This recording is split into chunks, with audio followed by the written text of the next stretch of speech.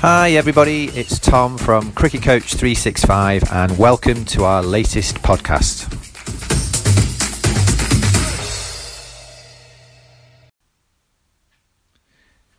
Hi everybody, it's Tom from Cricket Coach 365 and welcome to our very latest podcast. We're now into our 40s, as in the number of episodes we've been recording, which is amazing. And we are absolutely thrilled this evening to be joined by Tamara Lowe. And Tamara, let me introduce you as the founder of Cricket Kindness, which is an absolutely wonderful charity that Tamara has set up by herself, which we're going to find out a lot more about as we chat.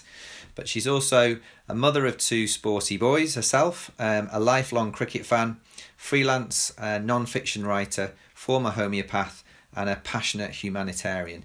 So wonderful to meet you, Tamara, and thank you ever so much for making the time to join us today. Thanks so much, Tom. And our first question, which we always ask our guests, is the same question. So it's really giving you the opportunity to describe, to explain and tell, for the benefit of the listeners, how you first got connected or involved with the sport of cricket. Well, I was really lucky to grow up in neighbouring suburbs to the Sydney cricket ground. So I guess cricket was there right from my very early childhood memories. When I was about 8, a friend of my parents who had played actually football for Australia took me to the cricket for the first time. And the story behind that was that in those days, if you'd represented Australia in any sport at the SCG, you got a lifelong membership. Oh wow! So yeah, which was very cool. So this really lovely friend of my parents saw that I had an interest in cricket, which was a little bit strange actually, just given that I grew up in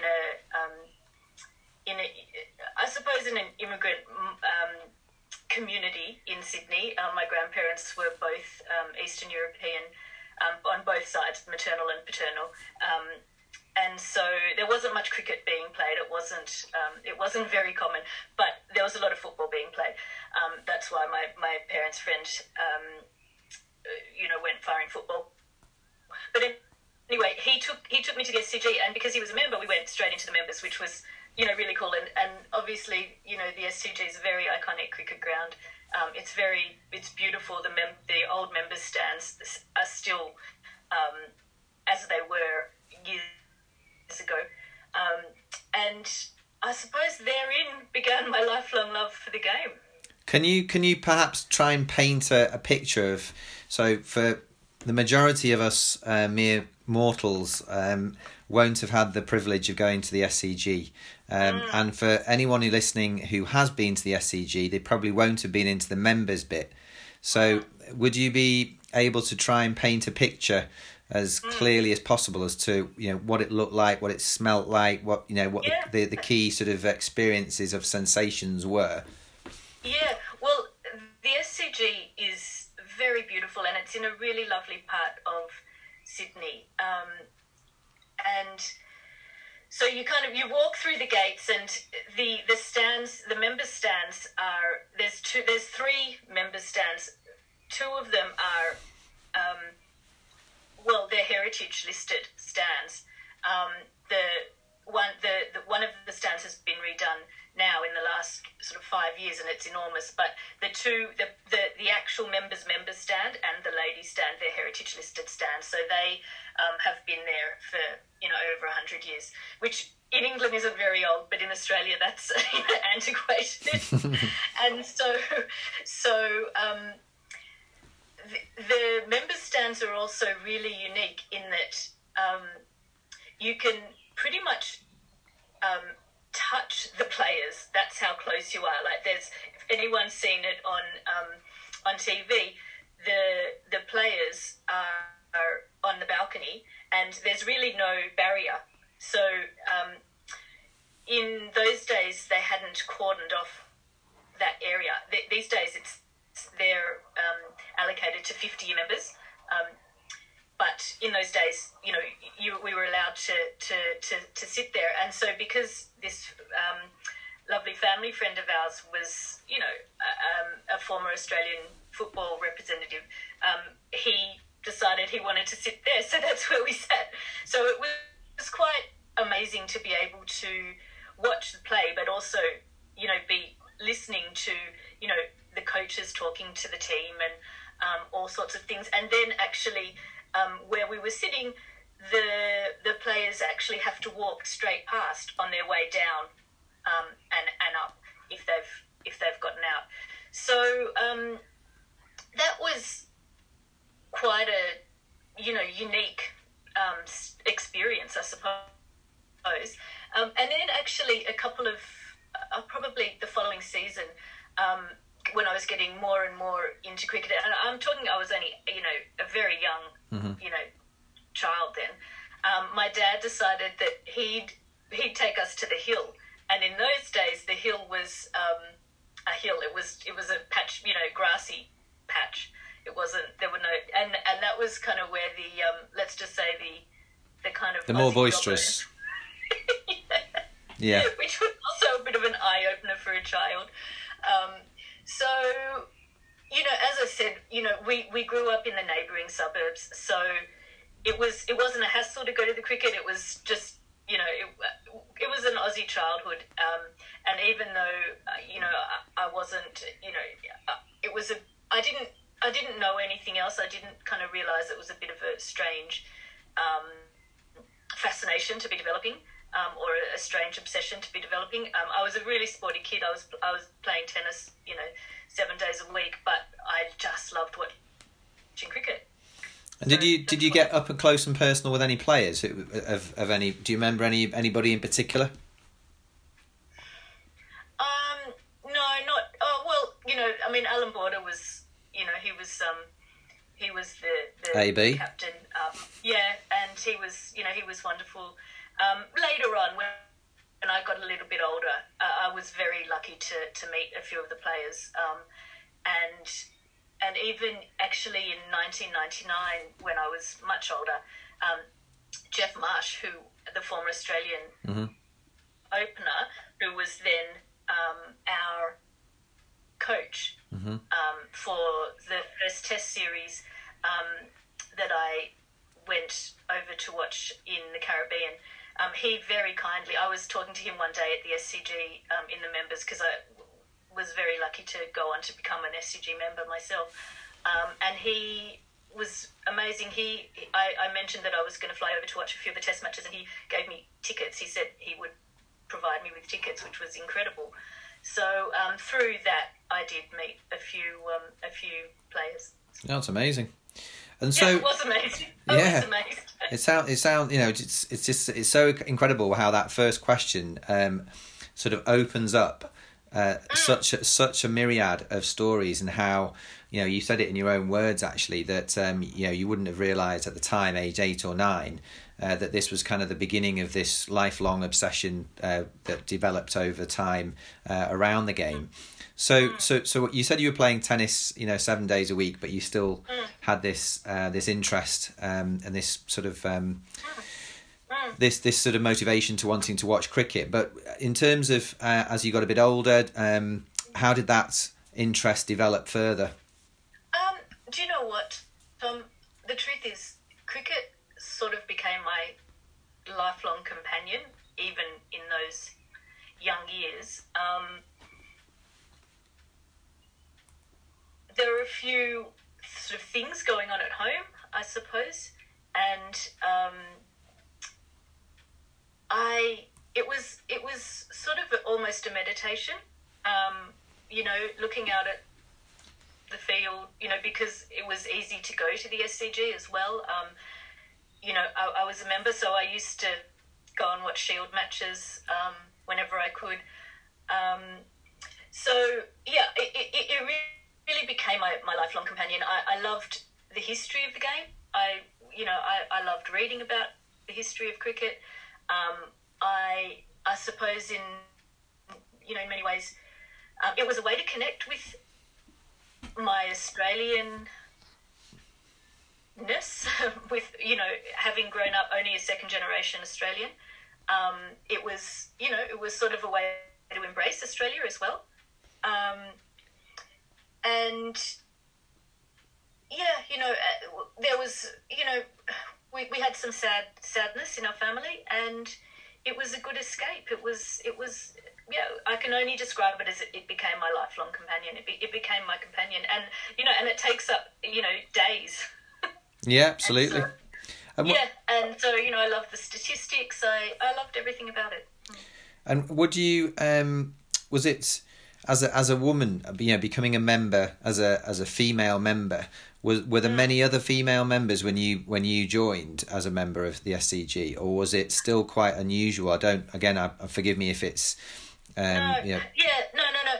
By then there were other female members, and by then you were allowed to go into the members bar. But I know that had I been 20 years older, you just weren't allowed in.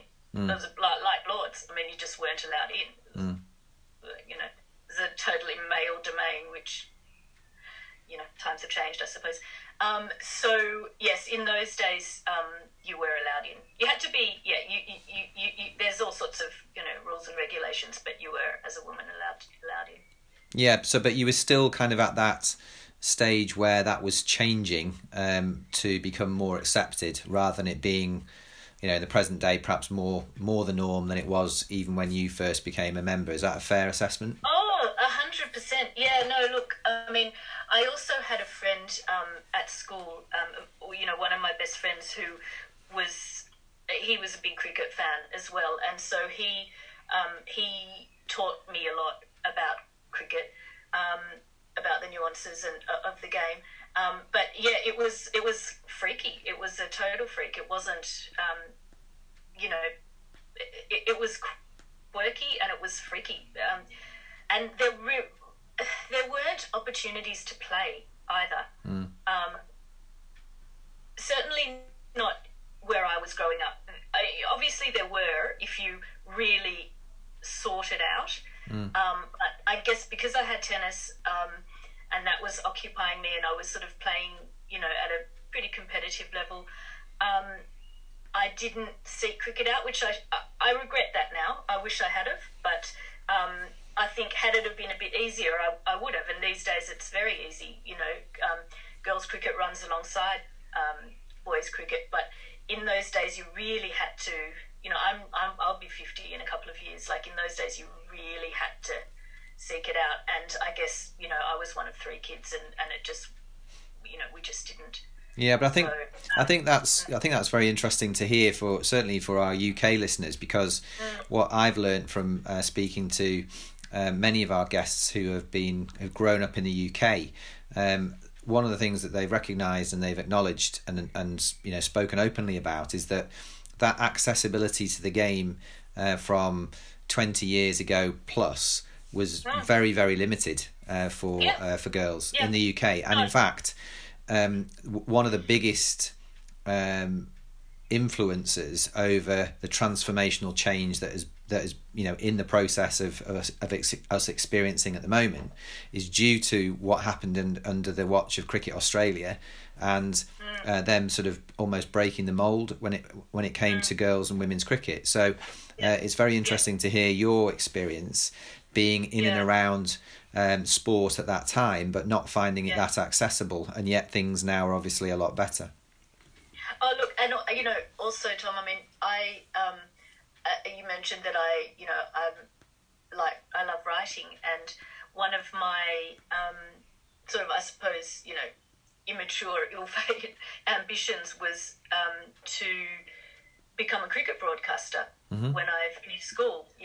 I sort of thought I'd like my life to revolve around cricket, even back then. So it was I didn't become a cricket commentator, obviously, but I did study journalism, and I went to work at the Murdoch newspapers, and realised pretty soon that I wasn't going to be suited for that profession. But even then, there were very few female sports journalists. Very well. There'd never been a female cricket broadcaster other than an Australian actor called Kate Fitzpatrick, and she really didn't do a good job. And so she sort of, buried the ambitions of people like myself. Not that there were very many, who wanted to be cricket broadcasters. So, now I look at the equal distribution of broadcasters, and it's joyous. I love it. Yeah, I agree, and I think everyone who follows cricket in various media channels would also probably wholeheartedly agree with that assessment, because it has become a lot more inclusive. It has become a lot more balanced, not just men and women, but also in terms of non-white representatives in broadcasting of sport in general, let alone of cricket, which I think is absolutely is absolutely the right thing. So we're going back Absolutely. so you say that you pursued or started to pursue an interest in broadcasting with that interest in writing. You were further developing and furnishing that interest around cricket. So what happened when you realised that broadcasting and the media wasn't for you? So how did the lifelong companionship with cricket still continue? Well, I never stopped loving the game. I never stopped watching the game. My life took a detour. I went on to become a homeopath, study natural medicine. That came about because my late mum, was diagnosed with cancer when she was young, and she passed away when she was 49. So, I was quite young. My 20s were sort of, contending with that, and so I just kept loving the game. I started dreaming about travelling, watching Australia play some test matches, and I suppose, just even more so, cricket became my constant companion because of what I'd been through. Yeah, I think we can all, this is a point where I say I've got the benefit of actually seeing your facial reaction, which adds to the emotion in the tone of your voice. But I think even people listening without that facial recognition can hear that emotion in your voice, so I'm sure they can relate to that and empathise. And I think it's a lovely turn of phrase as well, actually, that you use of cricket becoming a lifelong companion. And you referenced before about it being an escape. You also said that it was meditative. So clearly it's provided that friendship, that companionship in many ways over the years. And it's been a constant, like you say. It's been a constant, which I think is another great way of describing that lifelong companionship. So maybe this would be a time to, having started to travel and watch cricket, the Australians play outside of Australia. You mentioned the Caribbean before, so maybe this is an opportunity to maybe begin the story of how the idea hatched to what is now Cricket Kindness. Yeah, sure. So I first went to the Caribbean in 1999 to watch Australia play the final two tests of a 4-test series. So I saw the third test in Barbados at Kensington Oval and the fourth test in Antigua at the old ARG. And I suppose in some ways that, did change my life.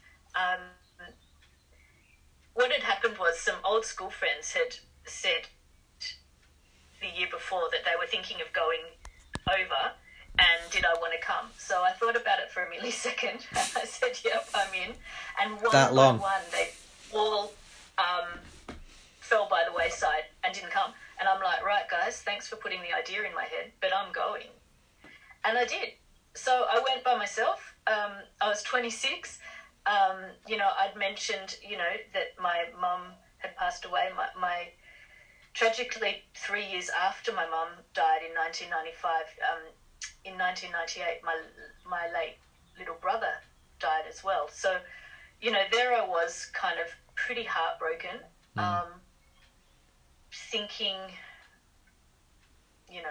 life was pretty grim. And I thought, this is going to be a life-affirming trip.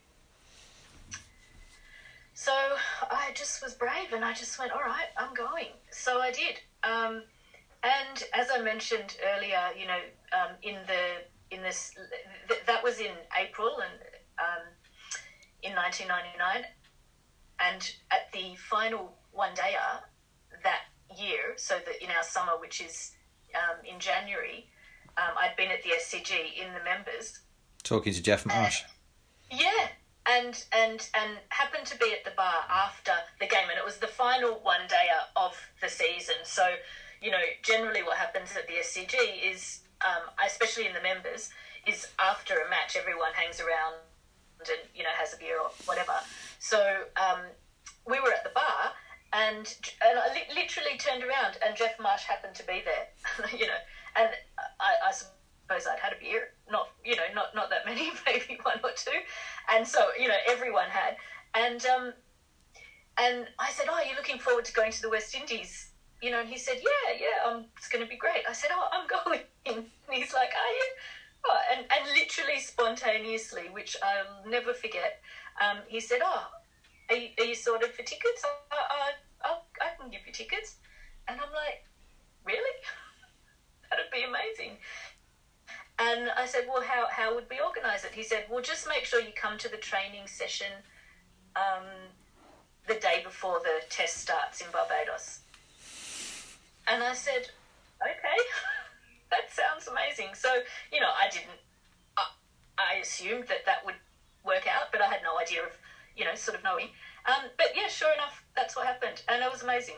So, watching the tests in the West Indies back then, in 1999, West Indies were just coming to the end of their power. I mean, they sort of, but they were at the end, but they still had Brian Lara, they still had Courtney Walsh, they still had Ambrose. Yeah, Ambrose. So...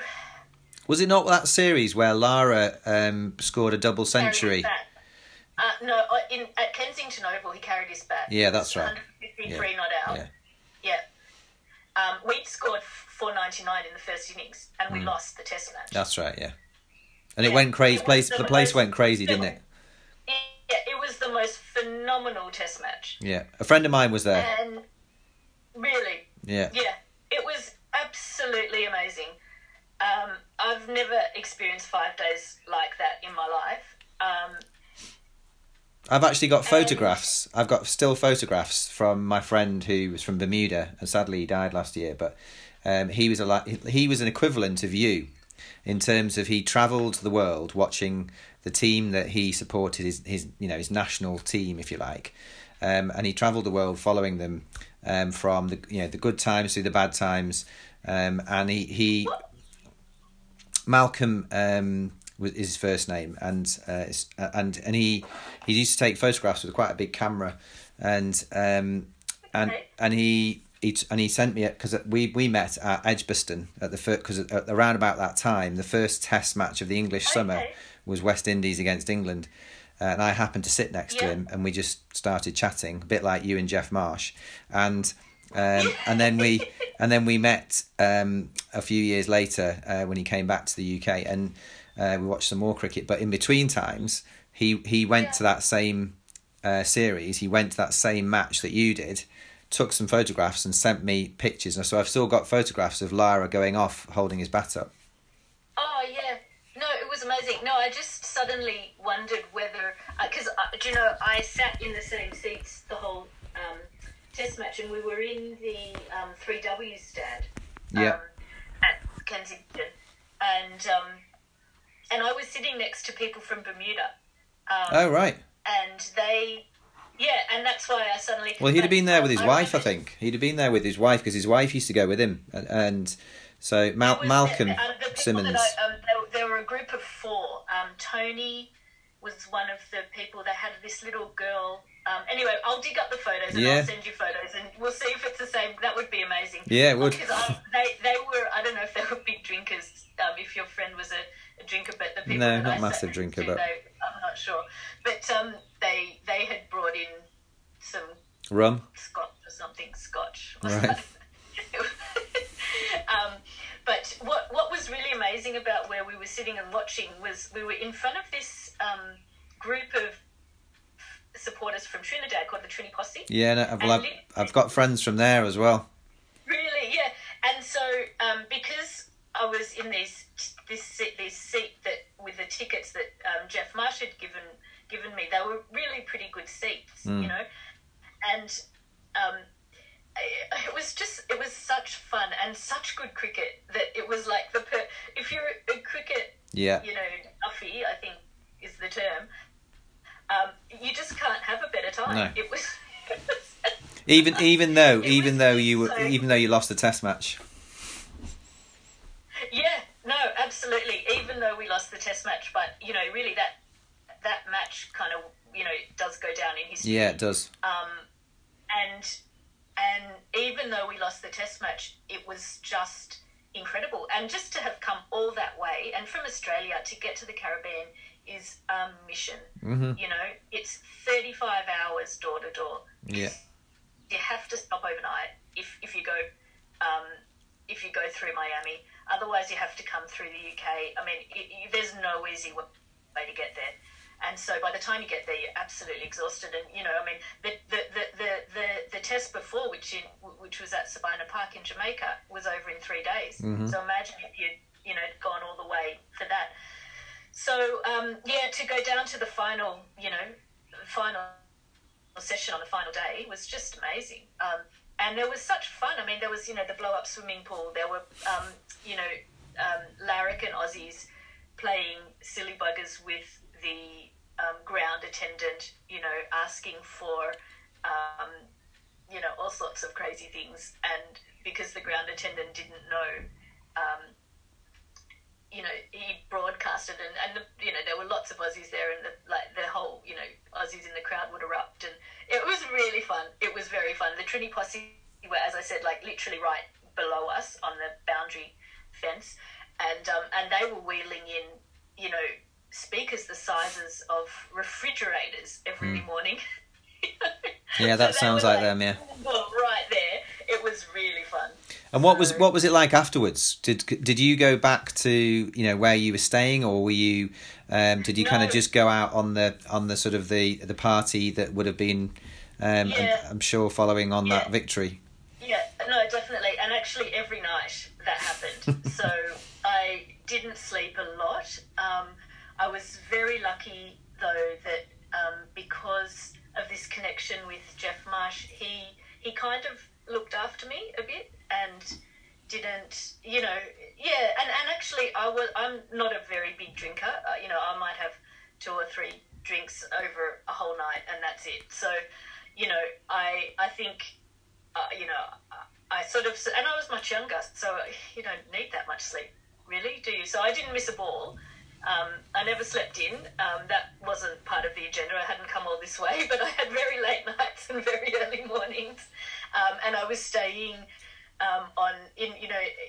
for anyone who's been to Barbados, they have these kind of minivans that are like taxis, or sort of mini buses, you know, and they're like, you know, very fun, even just to get on a minibus in Barbados because there's often reggae playing and whatever. And literally the place I was staying was right outside a bus stop, so I could just kind of get there and get in with the sea of people into Kensington, and yeah, it was great. What an amazing experience, and what a story! Fantastic. Yeah, it was really good. So every night there's a place called the Boatyard in Barbados, which is, you know, pretty. It's a pretty famous place, and it's right on the beach in Carlisle Bay, which is just this beautiful bay, very close to Kensington Oval. A big bar on the beach, and And was it on that trip that the idea came to you about looking to set something up, or was it later? Look, well, I suppose, at the age of 26, and having just lost my mum and brother, I wasn't really thinking about setting up charities. At that point, I was kind of just trying to pick up the pieces of my life, really. Sure. And study, and finish my studies, because they'd been quite disrupted through all of the tragedies.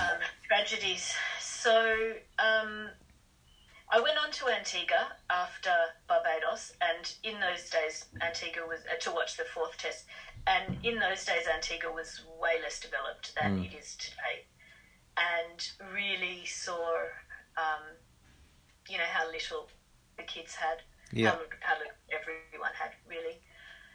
And so that stayed with me. It really stayed with me. It wasn't until 16 years later that I returned to the Caribbean in 2015. And at that time, I'd already had, by then I'd had my boys. They were, how old were they? They were about 6 and 8 at the time.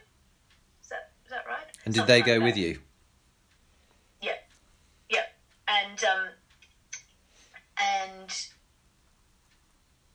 And I had taken some just very entry level cricket gear and bucket hats and all their old stuff that they'd grown out of. I'd packed it in our suitcases, knowing that we were going to be watching some test matches in the Caribbean, and I had just had this idea to give it out, to some kids, because we didn't need it anymore, and I knew that they'd love it. So I did that, and then in Jamaica, actually, we met lots of kids at Sabina Park, obviously day after day, and these were just urban kids from urban Kingston, and they'd snuck in. It wasn't very full at the cricket. It was actually quite heartbreaking to see how at the empty stands. Yeah, especially after your experience previously. Yeah, it was heartbreaking. But anyway, these my boys. I bought them a cheap bat to play, so we could play some beach cricket on our holiday, and they brought it with them to the ground so that they could get it signed by some of the Aussie players, and just hang out at the nets and see, try your luck like most kids do. So a lot of the local kids were very, very interested in this cricket bat, not for the signatures, just because they want a cricket bat, because they'd never had a cricket bat before. So anyway, I said, look, I can't give you this bat. It's, it's our sort of memento. But I asked a group of them to write down the name of their school and the address. And I said, I'm going to try to get you some cricket gear, because I really, I could tell that they were really keen. And I love children. Even when I was working as a homeopath, I sort of had a special interest in paediatric homeopathy. And so I everywhere we went, I would ask the kids, have you ever had a cricket bat? Have you ever had a cricket ball? And unanimously the answer was no. No one had ever had anything. These kids that may or may not have had a pair of shoes on their feet. So after the test finished, I just went to a local sports store and I bought some junior cricket sets, and the next day I unannounced turned up at the principal's office of this school in Kingston called Calabar Junior High, and he thought I was a bit mad, but he was very grateful, and that was the start of it. After that, we'd met some Australians, and I remember sitting down. We were having some dinner with them in Kingston, and I remember sitting there. This is in 2015, saying I'm gonna collect cricket gear when we go home and send it back here, because it's very easy to do, and I think it'll make a big difference. And that was really the idea, kind of came to me, that it was really about sending aid in the form of cricket gear to children living in a region of the world where there's such a strong cricketing history, but who don't have the means to afford even the most basic equipment. Yeah. And you can't play cricket without equipment. And I figured that I didn't know how hard it would be. I had no idea. I mean, like most things, if you think about it too much, you would never do it. But I thought, I'm going to try, and I did. So I mean, looking back now, because that was 6 years ago, and I know you've done an amazing amount of stuff between then and now, and you've got some ambitious objectives that you're going to talk about in a moment, I'm sure, in terms of what you want to achieve this year. But have you had the opportunity to go back and see some of your work actually in real life, as in the kids using the equipment, etc.? Is that something that you've been able to do? Yeah, it's been amazing, Tom, honestly. So in the last 5 years, I've managed to collect and ship the equivalent of 8 containers of cricket gear all around the world, but predominantly to the Caribbean, although I did send a 40-foot container to Sri Lanka, and it has gone to some other countries, including the Solomon Islands and Nepal and Fiji, and Sierra Leone, and obviously some Indigenous kids in Australia. But predominantly, I've been sending gear to Antigua and Barbuda, Barbados, Trinidad. Late last year, I sent a big consignment to Nevis. And so in terms of seeing the impact, so in Antigua, to date, I've been able to donate cricket gear to 40 primary schools, 10 secondary schools and 8 college teams.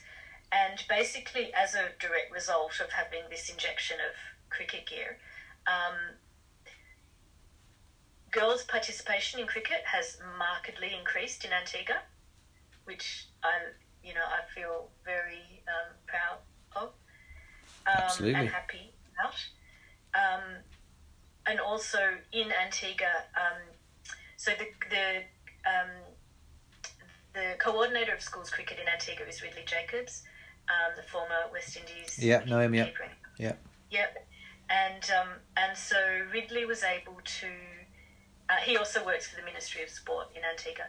So Ridley was able to set up a new competition for children in Antigua in 2019 as a direct result of having more equipment.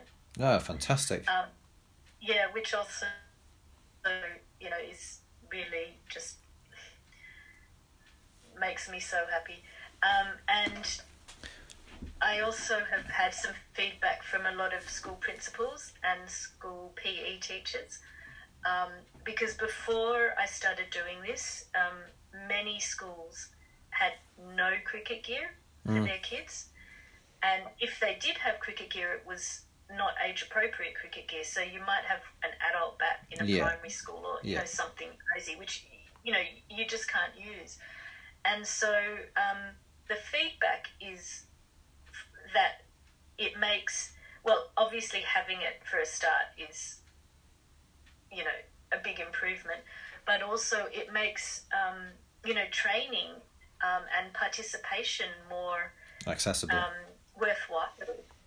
Because they're not having to share one pair of pads between a team. Yeah.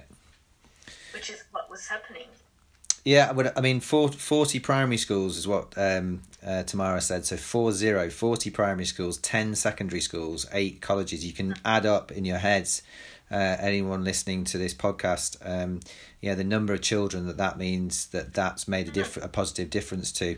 And I think it's brilliant as well to hear the story of Ridley Jacobs and the new tournament in 2019. So what's... Yeah, well, and that's just in Antigua. I mean, it's the same in Barbados. the same in Trinidad, it's the same in Nevis. So I'm just using that as an example. Yeah, no, it's an amazing example. Yeah.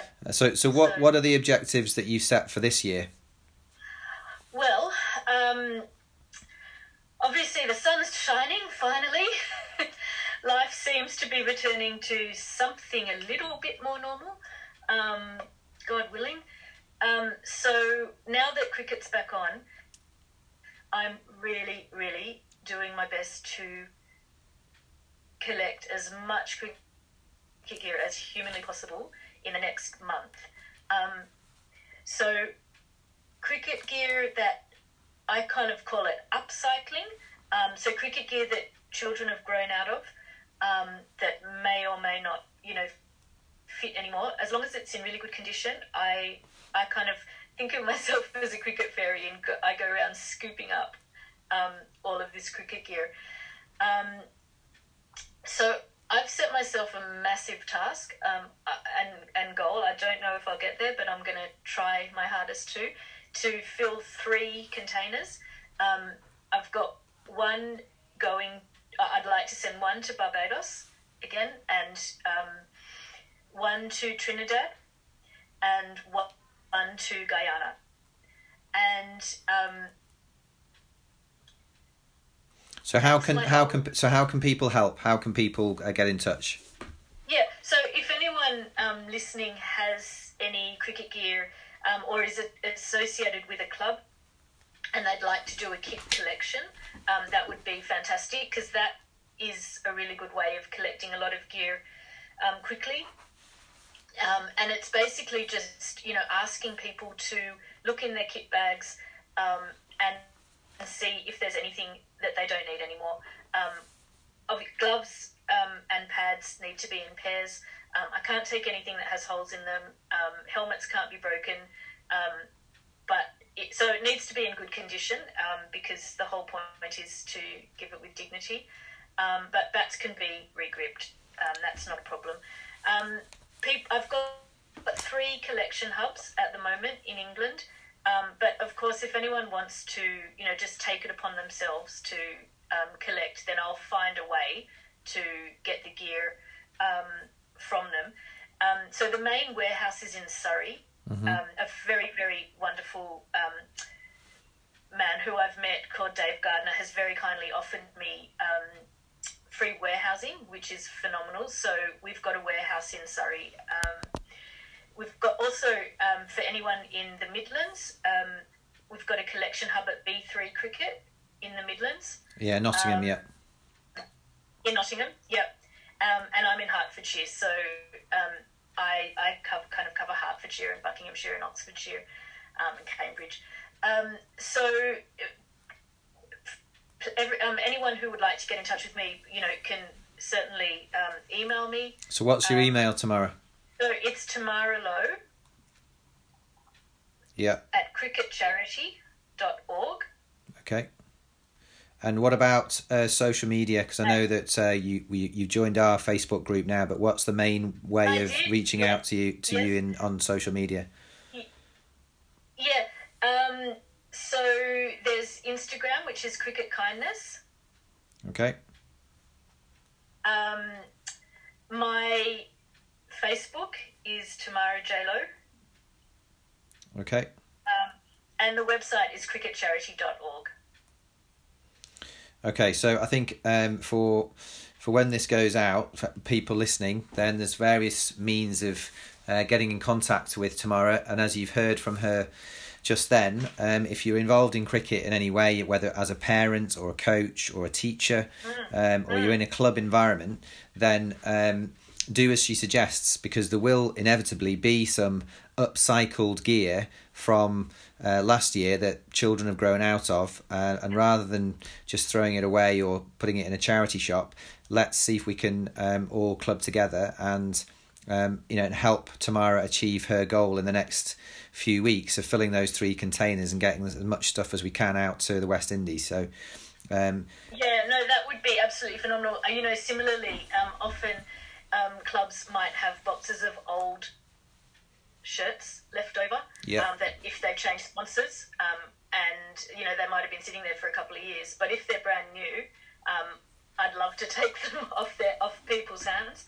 And really, what's amazing, as you say, is, if you're a club or if you're a teacher, spreading the word through your school or your club, and then in effect you become a little collection hub, and then I can work out how to get the gear from you, in that way. But people are more than welcome to contact me, individually, and you can always even just send your gear down to either Surrey or Nottingham or to me in Hertfordshire. But it's really, I always describe Cricket Kindness as a big joint effort, Tom. I spend my life contacting people and trying to make it all happen, because there's a lot of logistics, obviously, then in storing and packing, shipping and stuff, and shipping, raising the money to ship. Actually, if I can. Would you mind if I just kind of mentioned that we also have a Just Giving page? Absolutely, yeah, because that is the way that I pay for shipments. So last year, in that brief window between August and October, when we were able to get some cricket in, I was able to collect enough to send 2 really large consignments to Antigua and Nevis, and so I set up this Just Giving page. Those shipments have been distributed in earlier this year, which is amazing. So that feels a little bit miraculous, actually, just given how difficult COVID is. And I never thought I'd see Cricket Kindness donations with kids with masks on, but it's a changed world, and everyone did their best. But so there's a Just Giving page. It's Just Giving crowdfunding Cricket Kindness, and you'll see that I've set a target to try to raise the money to send these next shipments as well. Okay, so I think it's without stating the obvious, it's an unbelievable story. So to go back to yourself when you were 8 years old, being invited by a family friend who just happened to be a representative of the Australian football side, so got into the members stand. That kind of started that relationship that you described as a lifelong companion, that provided you with much more than just being a spectator, but with that ability to escape what you described as some very heartfelt, heart-rendering, personal family tragedies. But then, it's given you a really positive purpose that you kind of hatched the idea of, having been to the Caribbean with your family and played a bit of beach cricket, and your children, mixing with local children, and here we are, in 2021, talking about getting 3 containers of cricket gear out to the Caribbean, when you've managed to do 8 in the last few years. So it's an incredible story. We've got loads of ways in which people can contact you. So hopefully this podcast in some small way will lead to some some positive contributions from within the cricketing fraternity. Predominantly in the UK, but we do have listeners outside the UK as well. So there's lots of ways that people can connect with you, as well as the Just Giving crowdfunding Cricket Kindness page. Tamara, thank you ever so much for sharing just a little bit of that information, but whetting people's appetite for more. I'm absolutely sure of it, and I'm sure as well that everyone will join me in wishing you all the very best with your 2021 aspirations to get those 3 consignments or 3 containers out to the Caribbean, and continue the great work. Thank you so much, Tom. I really appreciate it. It's our pleasure, and for those of you who've listened to this podcast, and I'm sure anyone has had the opportunity to, you'll want to just jump on social media and really try to support Tamara with this project that she started a few years ago. But please leave us a friendly review and spread the word about the Lives in Cricket podcast show that we're on to our 40 or 41st episode now. So Tamara, thank you ever so much again, and we'll speak soon. Thanks so much, Tom. Thanks for listening, everybody. As a reminder, each Cricket Coach 365 podcast will be released every Friday at 6 p.m. on Spotify and Apple Play. After listening, please leave us a positive review on Spotify and share it with your friends and contacts. You can also follow us on Instagram at cricket_coach365. Have a great day.